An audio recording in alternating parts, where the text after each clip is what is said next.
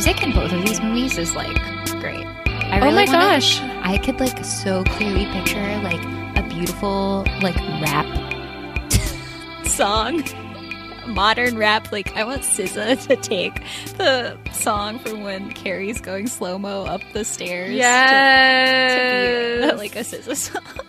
Yes. Oh my gosh. Tangerine Dreams, who did Firestarter, scored the movie without seeing it, which is so funny. That's yeah. And also, when the Duffer Brothers were making like this mock trailer of Stranger Things, they used like the score for their mock trailer. Oh, wow. Yeah, that makes sense because it does sound a lot like Stranger Things. They copied so much Firestarter. It's crazy. But let's get into it. Okay. Hello and welcome to Chick Flicks. I'm Mackenzie Chapman. And I'm Bridget Hovell, and in this episode of Chick Flicks, we're talking about the movies Carrie and Firestarter, which are both adaptations of Stephen King novels. But first, let's catch up. So, I think we both devoted many hours of our past week to Mindhunter Season 2. yeah. And it was like a lot better than Season 1, in my opinion. What do you think? I was surprised. There's a lot of shows where it's like the second season is like the season they have to justify their existence. You know, it's like if you told like a good story in season 1, sometimes there's not really a good reason to keep it going. But I thought they justified their existence like super well. Yeah. It's like they listened to our podcast about it and we're like, oh, let's take some notes. And Less Holden, more Bill and Wendy. More black people. Yeah, for sure. Oh my gosh. At first I was like really worried about them taking on a case like the Atlanta child murders, but I think they did a really good job of depicting that and showing law enforcement's like inability to kind of like help the community in the way they needed to be helped, and also like the ambiguity surrounding their final arrest I thought was like really, really well done, and they didn't like sugarcoat it at all.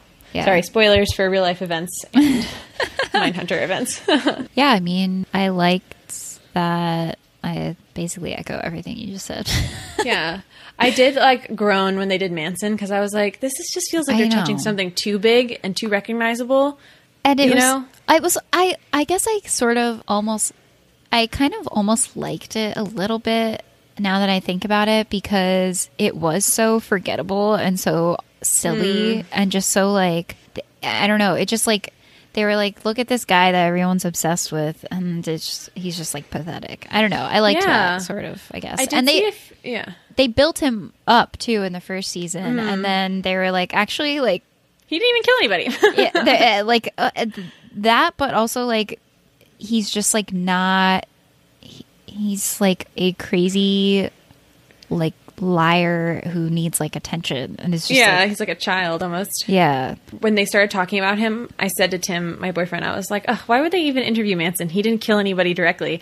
And then like a minute later, Wendy Carr is like, why would we even interview Manson? He never killed anyone directly. And I was like, wow. Yeah. But I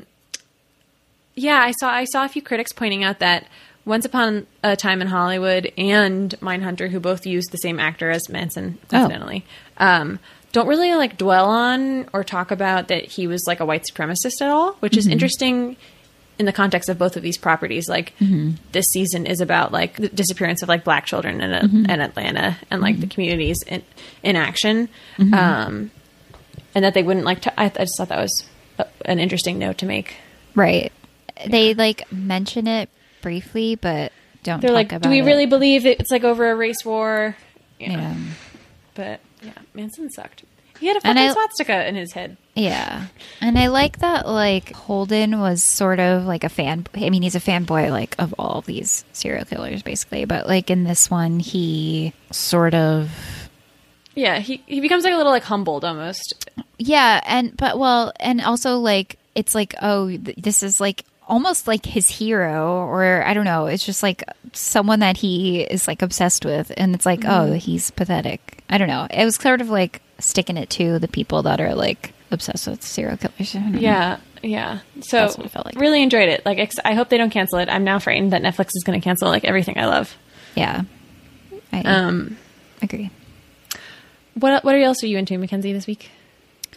I'm into this short, like just over an hour claymation movie on Netflix called My Life as a Zucchini, which came out a few years ago, and like was a big splash on the scene. I think it was nominated, it might have won like an Oscar or something for animation, but I finally watched it and it was so sweet and cute. It's about a group of kids at an orphanage, and it's like it's easy to make that like very touching and adorable. So that's so sweet. But it's very good. So the third thing I'm into is my friend, shout out to Nicole, who lets me use her Audible, and I don't pay a dime for it. God bless her. Fuck you, Jeff Bezos.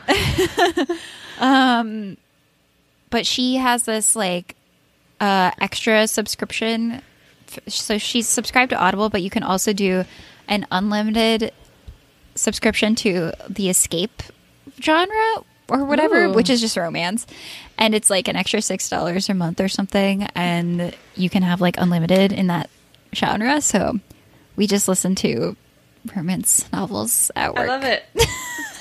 And it's so good because like I feel like romance novels, a lot of them are like not that great, and so I mean because there's so many, and you can kind of just like not, if you zone out for a few minutes and miss something, you're not really missing something. So it's good for like work. I don't know if I should. NPR did a really big good list of best romance novels a couple of years ago. Mm-hmm. We're very into the fantasy genre though, so if it doesn't have elves or magical powers, no, they did. So they did subcategories too. You should definitely check it out. I will. The other stuff I'm into this week, I get this weekly newsletter subscription by the journalist Anne Friedman, which I really enjoy, called the Anne Friedman Weekly. It's a nice thing to arrive in your inbox on Friday afternoon when you are avoiding work or done with all your work. Mm-hmm. And it's just a collection of links to different things that she's reading or listening to or watching. And she always has her eyes in like corners of the internet that I'm not in normally. Mm-hmm. So it's like good to get exposure to a lot of the topics that she's digging through. Mm-hmm. And the last thing I wanted to talk about was, I'm like, I know this makes me sound so old and so late, but I'm like super into the idea of Billie Eilish as like a pop star. Okay. And I love that. So Lil Nas famously just broke a ton of records with Old Town Road. He was number one for like 19 weeks, which is like almost half a year. And now Billie Eilish is number one with her song Bad Guys. Mm-hmm. And so both Katy Perry and Taylor Swift, for the first time in their careers, like released, or at least for Taylor Swift, like released new music that did not like chart as number one because of Billie Eilish and Lil Nas. That's and cool. I just love thinking about it as like the new, like a dawn of a new age of pop music where it's like weirdos kind of, or like just people really outside of genre. Mm-hmm. I love Billie Eilish, like wears these baggy clothes. She's like such a weird commentary on like what it is to be a pop star now, but it's a good song too. Like here's me like full on 10 years older than her. No, she's really cool. I like her too. She's very cool. She's very fresh. Yeah. All right, Mackenzie, are you ready to get into our Stephen King episode? Yeah, Part our one? first one of a whole month full of Stephen King. Get ready, Hell world. Yeah. All right, first up is Carrie from 1976. Carrie White is 16 years old when she first gets her period.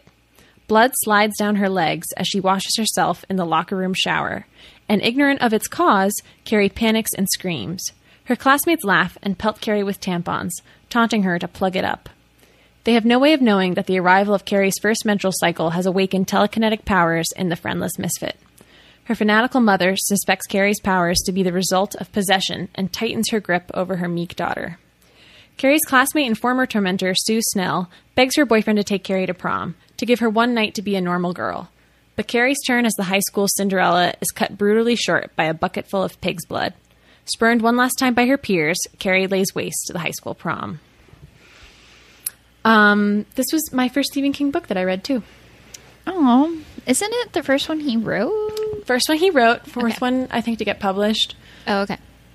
Or I have that backwards, and it's the fourth one he wrote, and it's the first one to get published. I think this is the first one he wrote, because I remember him, like, the story of him, like, throwing it in the trash or whatever, and his wife getting it out. The other story that I really love about him writing Carrie is that he was a high school teacher at the time, and his wife worked at a donut shop, and they lived in a trailer with their 3 kids.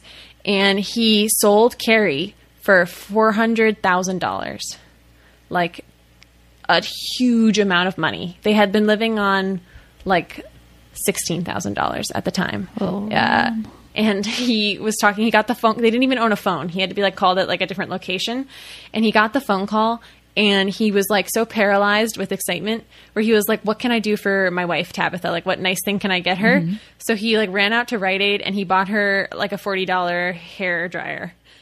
And when she came home, it was on the table, and she was like, what the fuck? Like, what'd you get this for? We can't afford this. And he was like, I have something to tell you. Oh my gosh. Isn't that so cute? That's amazing. I love that. Oh my God. I know. So this was their meal ticket. But it's a really good book.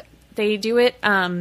He writes it through, like it's interspersed with newspaper articles and like government reports.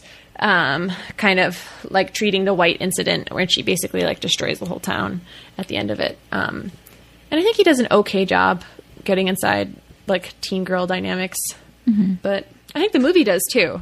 One part that I loved was when Chris, who is the mean girl and who like sets up Carrie to get the pig blood on her, she's like hooking up with John Travolta in a car, and she is like starting to go down on him, but she's still like plotting. I think she's like starting to go down on him, but she's like, I hate Carrie White or something. Yeah. And I'm like, I just love that she was like still thinking about Carrie, like even though she was hooking up with sexy. This guy. Yeah. I was like, you know what? Like, girls don't give a fuck about boys. Like, yeah, that's true. Or they shouldn't. True. Even if they're plotting against another girl, they should be thinking about girls. I mean, like, it shows the range of teenage girls to be like super terrible, cruel, and sadistic, and then also like sweet and good. Like Sue Snell, you know, like learns a lesson and like tries to be like a good person in this movie. Yeah. And I think like one of her turning points is when she does see Carrie's mom come to her house and visit with her own mom, and sees like, oh, Carrie's mom is like a fucking crazy person. Maybe like she's dealing with some like bigger issues that I'm not privy to. I think it made her like see the other side of Carrie's life and sort of put herself in someone else's shoes. Yeah, I loved Sue's character, and I really, really love Sissy Spacek as Carrie in this movie. She's so good. I wanted to read Pauline Kael describe Sissy Spacek's performance in her review in The New Yorker, which also came out in 1976. She said, though few actresses have distinguished themselves in Gothics, Sissy Spacek, who is on screen almost continuously, gives a classic chameleon performance. She shifts back and forth and sideways, a nasal whining child pleading for her mother's love, each word scratching her throat as it comes out, a chaste young beauty at the prom, and then a second transformation when her destructive impulses burst out and age her. Sissy Spacek uses her freckled pallor and whitish eyelashes to suggest a squashed, froggy girl who could go in any direction. At times she seems unborn, a fetus. And I thought that was a great description, too, because at the beginning of the movie, I don't know about you, but you can kind of, like, understand why those girls would be repulsed by Carrie, you know? Yeah, and it's like, kind of disturbing, like, when the gym teacher is also, like, I understood why the girls were... Yeah. But, like, freaking out, and it was frustrating to see Carrie freaked out about getting her period. It's just her period. Yeah, but she's it's 16. Like... I don't know. That was like hard. It's hard to watch like an adult admit to feel it like harboring like resentment towards like a child they're responsible for. Sort of. Yeah. But I think like when I love Kael's description like of the physicality of Sissy Spacek, and like another thing that I kept thinking of when she was like drenched in blood at the prom, and her eyes are like bugging out like super wide. She looks like, to me, she looks almost like a skull with like flesh melting off her. I don't know. It's just like such a scary image, and it's so iconic too. I love that. Yeah, it is. It's very iconic. And something I was thinking about while watching both of these movies is actors' interpretation of having powers, like telekinetic powers. I mean, we recently talked about Stranger Things, and Millie Bobby Brown came up with the idea to like move her hands around and stuff to like show where she's like focusing her power. But both of the young women in these movies, or I mean, Drew Barrymore as a child, like there's no hand movements. It's just kind of like contained, like coming like deep from within, and her eyes kind of like flare, and that's all you see. Yeah. But it's very scary. And with Carrie too, I feel like a lot of the direction is led, like we're led in the direction that Carrie's powers are pointing from De Palma's camera work, like, and the split screens and everything. It's like for example, it's just a close up of Carrie's face on one side of the screen, but on the other screen it's like the prom doors like slamming shut, so you'll see both at the same time and know like what her power is. I was reading that he did that because he thought it would get too repetitive for it to be like a shot of Carrie flexing and then the door closing. You know, he'd rather show them both simultaneously. Yeah. This movie has a lot of like interesting stylistic choices like that. Like the scene where Carrie and Tommy are on stage getting their crowns, and you kind of see see Sue realize there's pig's blood and try to get out, is like done in slow-mo with this crazy music, and it's just like really ratchets up the tension. Yeah. I think I feel like it's so different from Firestarter because of those stylistic choices. Yes. It is so contained in a way that like Firestarter does have some of that, I guess, in the way that Drew Barrymore is like showing that she has powers, but I feel like it's also very not contained in a lot of ways, like in the special effects and the like cutting back and forth between Drew Barrymore's face or like the effect of the power, and it does get redundant. So I feel like the choice to do like split screen was like definitely wise. Yeah, and I think like not to cross over into Firestarter too soon, but like something that makes Carrie so much better than Firestarter is how like visually inventive it is compared to Firestarter. You know, where I mean the performances are better, they're more vivid, and just like go farther, and Brian De Palma is in just so much more control over like the color palette, his editing, his shot choices, like just really keep it like even the jump scare at the end, you know, is like more exciting than most of Firestarter. Yeah. In that like 1 second, because it's like it's like almost genre bending in that it's like this campy teen movie, gothic horror, you know, and then like kind of romantic at times too. Well, that's like, so in this other article we read called Carrie Made Me Want to Be a Critic by Owen Gleiberman, he says, it is, yes, a brazen high school horror movie and also a comedy with roots in the teen-sploitation junk of the early 70s. It's also a rapturously lyrical Cinderella goes to the prom fairy tale that holds its sincerity up to the light, mercilessly mocks it, and still somehow believes in it. It's also a tale of telekinesis, the ingenious special effects-driven saga of a loser secretly empowered to move objects by her own repressed rage. And it's just, I feel like that it is like all those things at one time, and it is hard to classify it. And I think in another article we read, it was saying like that when you think of Carrie now, you think of it as like a cult classic or like a campy horror film, or something like that. But it's like, and you do sort of like think of it that way. And I think maybe that's because it's like been remade so many times, and it's so easy to like dress as Carrie for Halloween and things like that. But it's really just also a great piece of craft. I hate saying that, but it's true. No, yeah, it so is, and it's a really good like marriage of like Brian De Palma's aesthetics and like Stephen King's, or Kevin Stings as I was about to call him. I did think it was interesting to come across a few articles comparing Carrie to a school shooter. And I kind of remember, I couldn't find this quote, but I think Stephen King once basically like compared her to that as well. Was like, she was like a school shooter before we had that like in our vocabulary. And I guess I'm a little uncomfortable, obviously, with like calling her that or like comparing that. Obviously she does like kill all of her classmates in like a violent outburst after feeling ostracized, which is very similar to a school shooter.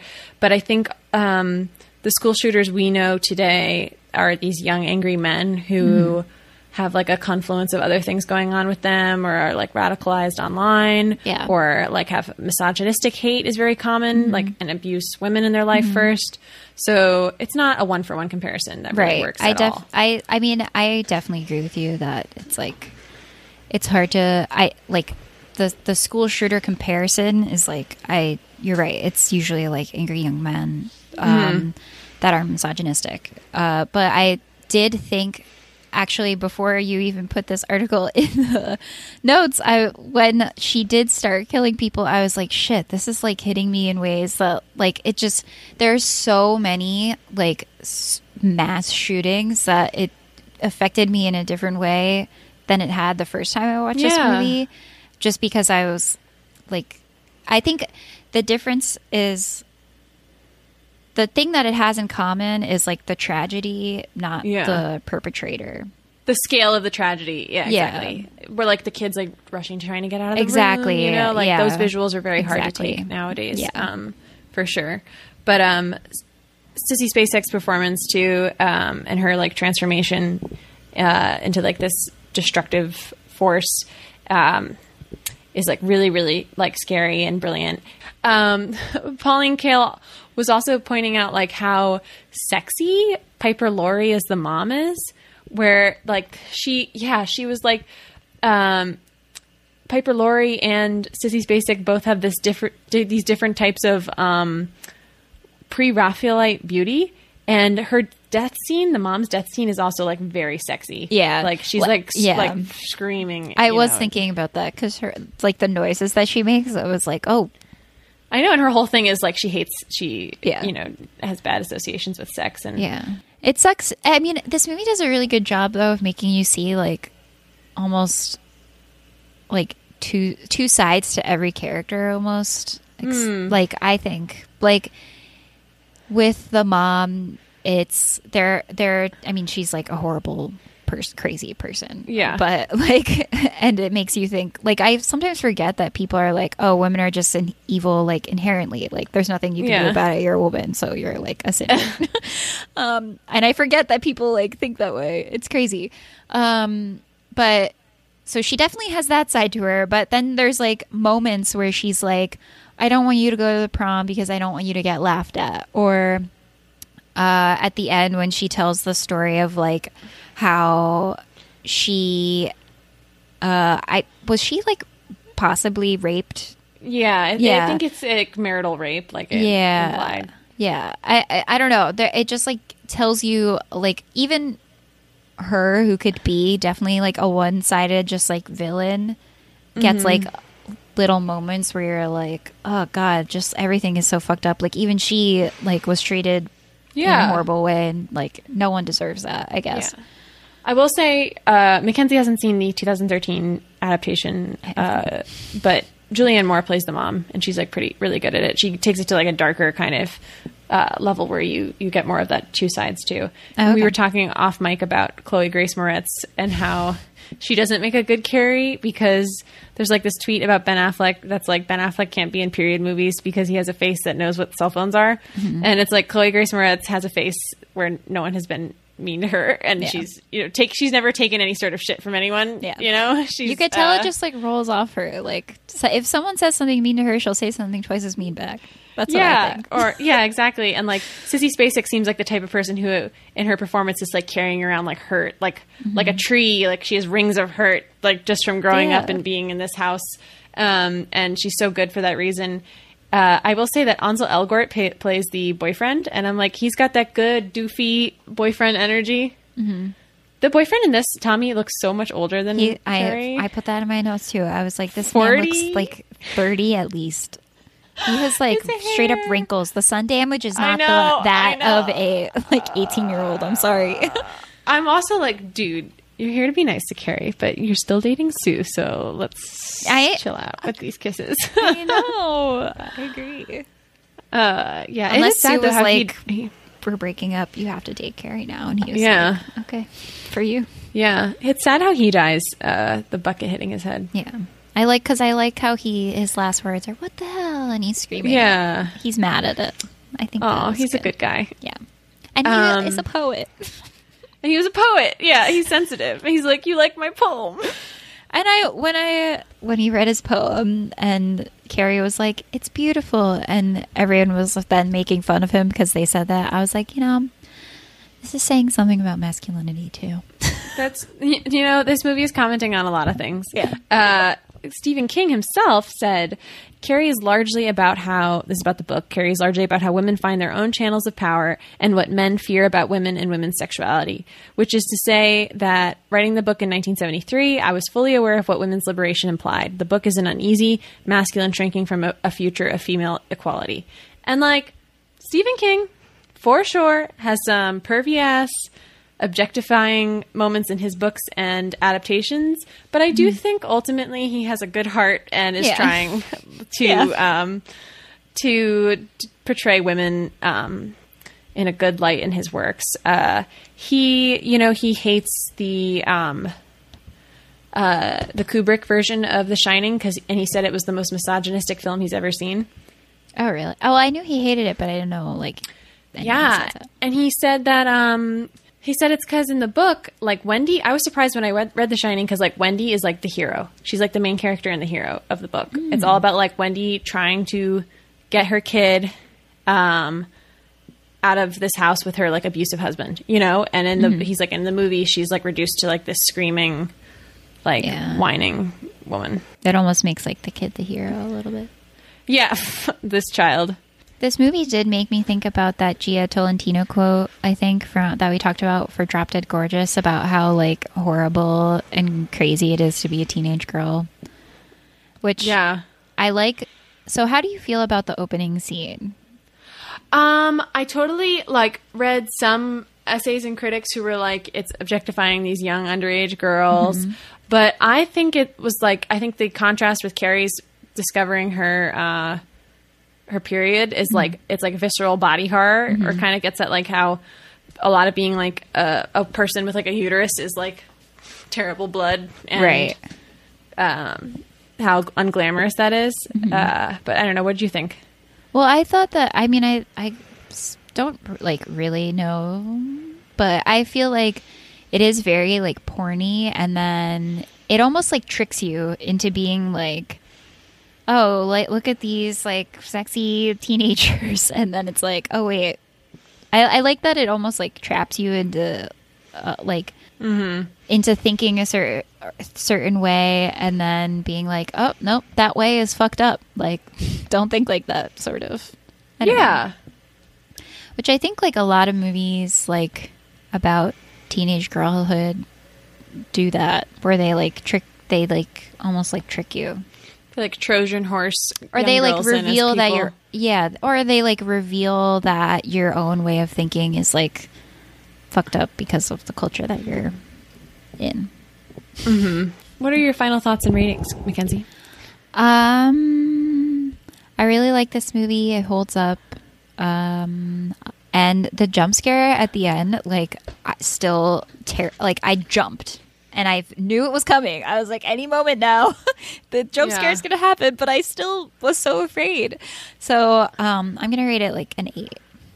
Yeah, I'm going to give this a 9. I think it just like really holds up. It's both like fun, well done. It has this dreamy quality too that I really love. I really can recommend the book. It's like a short book. It's really, really good. There's a lot of extra stuff at the end that doesn't make it into the movie. And I think this is probably my favorite Stephen King adaptation and property. Cool. And, from this, you can tell he really likes images of vengeful young women with superpowers. So that will bring us to sort of our next movie. Firestarter, which is about a vengeful young child baby. A young Drew Barrymore.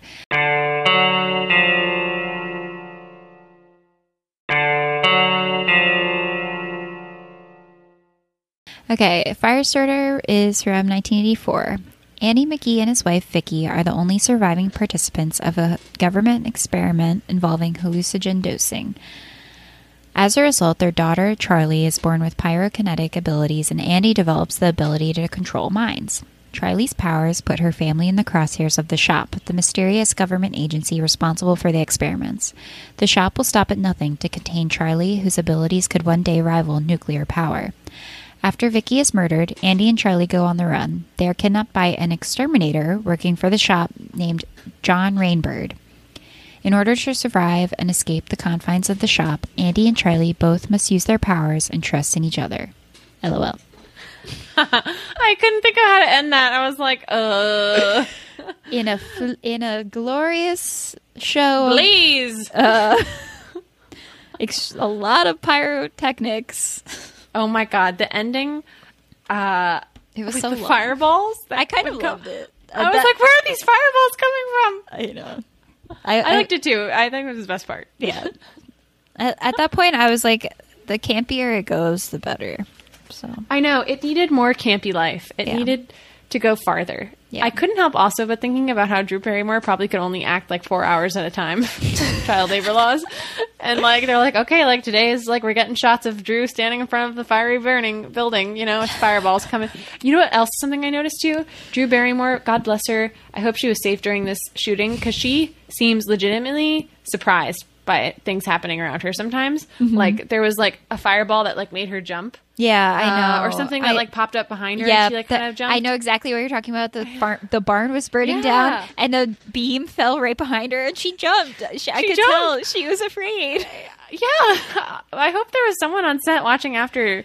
Drew Barrymore had a really tough life, you know, like only a few years after this was she like addicted to drugs. And, That's crazy. yeah. Really hard life. But a very adorable child performer. Yeah, so cute. I liked how at times this sounds shitty to say after talking about her being an addict, but she just seemed kind of drunk. But little kids just seem drunk sometimes too, you know? They do. They all are. She also looks like a full-on adult sometimes, which is weird. I think it's just the way they dress her. She looks like from behind.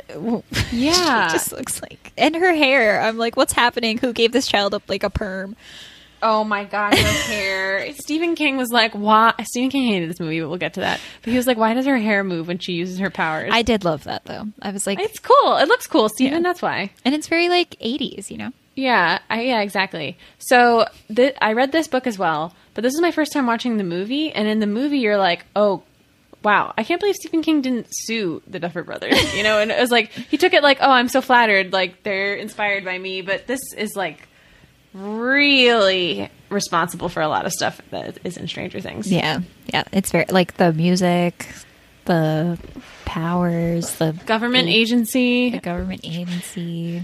trying to get this And telekinetic. it, like Stranger Things, this movie tries to like do a bunch of different shit that you're like, wait, what's happening? Like, why? yeah, Why is there so many things happening and like not done well and sort of dragging out? Yes, for sure. Love you, Stranger Things, but I feel like the mom dies so suddenly, and it's just like, okay, mom's gone. Bye. Yeah. Moving on. that is so weird. And they kind of like trick you into thinking that Charlie killed her for the first Like part 20 of- minutes. Yeah. Which would have been kind of like more interesting too if Charlie accidentally I killed think her so mom. too. Like, because I was thinking for the first like half of the movie or whatever, I was like, is Charlie like actually going to turn out bad? Like, what's going on? I did think that, but This could have been a good origin story for like a crazy girl who has. yeah, like Dark Phoenix or Dark whatever. Yeah, and you know, I put this at the top of our notes, but watching both of these movies made me think about how like in our culture we have so many movies and books and TV shows about like young men coming into superpowers, and it's like very triumphant, or like they learn a lot about like responsibility or like taking care of other people, like Harry Potter or Spider-Man or Superman. But like the most famous stories I can think about, like young women developing superpowers, it's like painful and terrible and like comes at a terrible cost to them. And like Carrie and Firestarter are kind of like good examples of that. Like, and they don't end triumphantly. They're like ending worse than they started. Yeah. It's like they it's never almost get like out of being their a sad witch. circumstances. Yeah. For Yeah. sure. Yeah. I think especially when you're dealing with like telekinetic powers and stuff like that, things that are like sort of witchy to begin with, I think like a lot of the times they get sad endings. Yeah, they're like they're great power instead of like coming with like great responsibility. It's like comes with like great tragedy. Yeah. And also there are just less, like we have so many freaking women superheroes, but like how many women superhero movies do we have? Yeah, it's true too. I just watched The Avengers on Friday and I'm like so pissed about it. Anyway. The original, the number one, the first one? Endgame, where like I love the shot where all the women get on screen at the very last battle. Like when I first saw it in theaters, I was like bawling at that. But it's like it like I'm so happy there are so many, but I'm so pissed that not like a single one has their own movie except for Captain Marvel. Sorry. I know. And like, oh, we're getting a Black Widow movie. Cool. That would have been fun like 10 years ago. Yeah. When I would have been interested in it. Exactly. And now Nat is dead. Like, I don't give a fuck. How about like Shuri gets her own movie? Please, God. That would be amazing. Sure. Or Scarlet Witch. Or like the Wasp. I don't know. Maybe not the Wasp. I know. It's very annoying. It's very, very annoying. And we have like 8 Spider-Mans. So many. There's so many Spider-Men.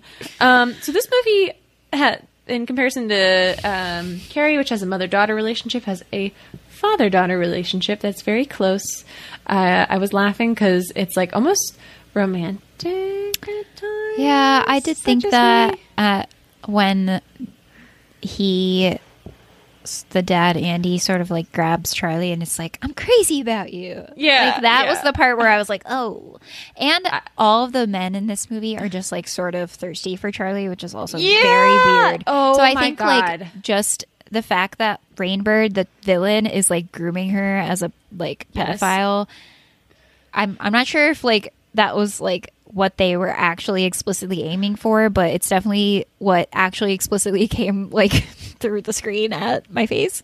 But like, I think that sort of just bled into all the characters. Yeah.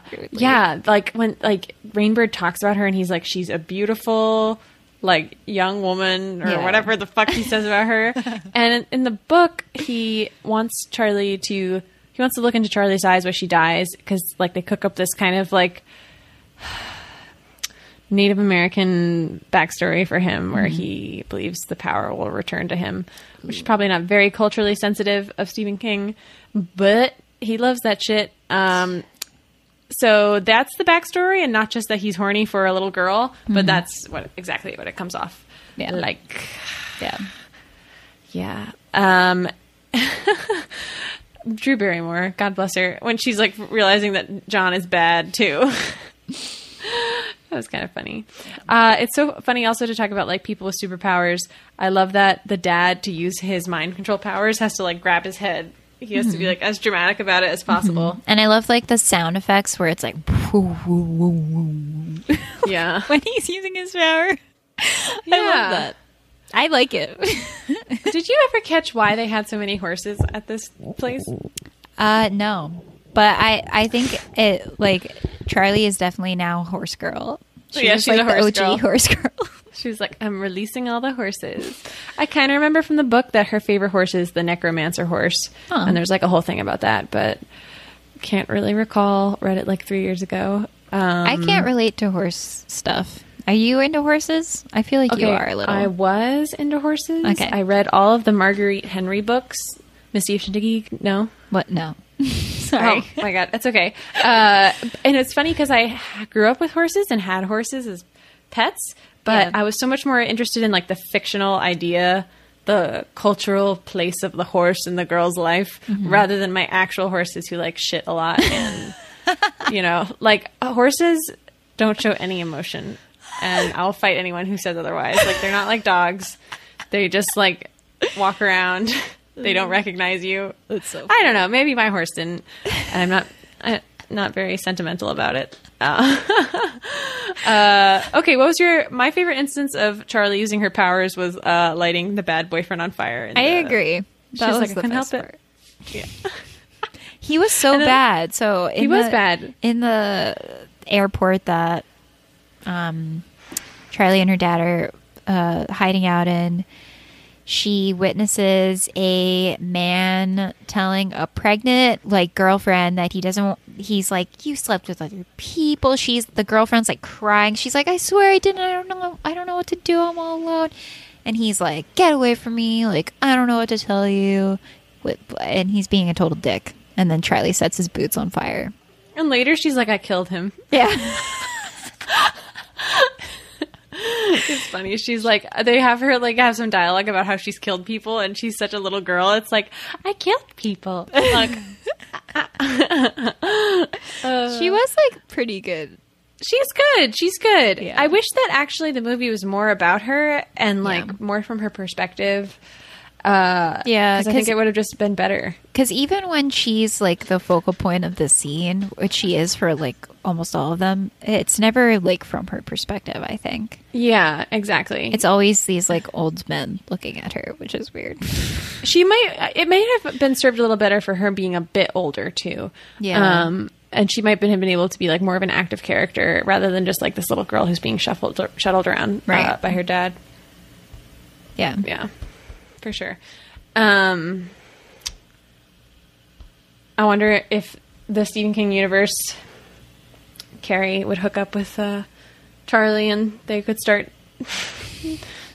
the Stephen King X-Men. That'd be cool. Who else would be in it? Just Stephen King people. Pennywise. Oh, wait, no. Danny from The Shining, who's psychic. Mm. I'm actually just started reading Doctor Sleep, which is the sequel to The Shinnin. Oh. I'll let you know if it's good. I'll talk about it later. Okay. I've never read so I've only read The Dark Tower and it was so bad. You gotta read Carrie. Okay, I will. Read Carrie.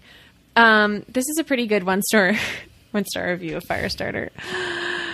Our family watched it thinking of it as a, quote, classic. Was sorry we put it on. Extremely violent, sad storyline, and kind of pointless, really. Should have watched something else. Our family time is pretty precious to us. This movie ruined a nice afternoon or evening for a family. I hate when people say movies are pointless. I'm like, they're never. I don't know. I never feel like a movie is pointless. Do you? You didn't enjoy the point. You know, not enjoying the point is different than it not having a point. I remember in high school, I showed my best friend Amelie, and she was at the end. She was like, "I liked it, but what was the point?" And I was like, "Are you fucking kidding me?" I was like, "We're not friends anymore." She cracked open the creme brulee. I was like, "Love is the point." Exactly. Do you want to read Stephen King's review of this movie? Yeah, so King's final consensus on Firestarter was, it's flavorless. It's like cafeteria mashed potatoes. There are things that happen in terms of special effects in that movie that make no sense whatsoever. Why this kid's hair blows every time she starts fire is totally beyond my understanding. Imagine it's I'm adapting a Stephen King novel. I love his work. I revere it. I'm making it into a movie, and Stephen King sees it and he's like, "This sucked." Oh my God. It was basically his book just on screen with actors, and he was like, "This was bad. You did a bad job." Yeah, I wonder. So you read the book? You did. Yeah. How was the book good? I mean, it goes more into Andy's character. You get a lot more of Andy time, a lot more of Charlie's thoughts. John Rainbird is a lot scarier and creepy. Mm-hmm. Okay. And, still not one of his best, I think, but it was still enjoyable and fun to read. Okay. I thought it was a good adaptation. They're remaking it, next year. Hopefully they cut about it. The thing about this movie compared to Carrie, Carrie is so tight, even though not that the much. pacing is so quick, Yeah, in a good way. And like not that much happens, but it's all necessary. And in this, like, so I was like, this movie's freaking long. It's like It's 2 hours. 2 hours long. It does Yeah. not need to be 2 hours long. I was like almost falling asleep by the end. Yeah. It's pretty repetitive. And like I said, they try to cram so much into it that is just not needed. Make the chase when they're on the run more exciting. Make them, like getting into confinement faster. I don't know. Like, how many scenes do you need of like them, Charlie being in a lab, like, Blowing and up her shit. testing like her Not pyrotechnics? one. Or like, how many times do they have to run away, like get caught, run away, get caught, and run away? It's like, we don't need. Why? It's like The Wolf of Wall Street, where they just keep playing the same scene over and over again. I'm like, this is not good. Repetitive scenes did not a good film make. Yeah, you're just hitting us over the head. I will give it a 5. I'll give it a 5.5 because I think I've rated other things 5 that I hated more. So Okay, I gotta boost it. Well, I'm glad we watched no matter what. yeah, and it was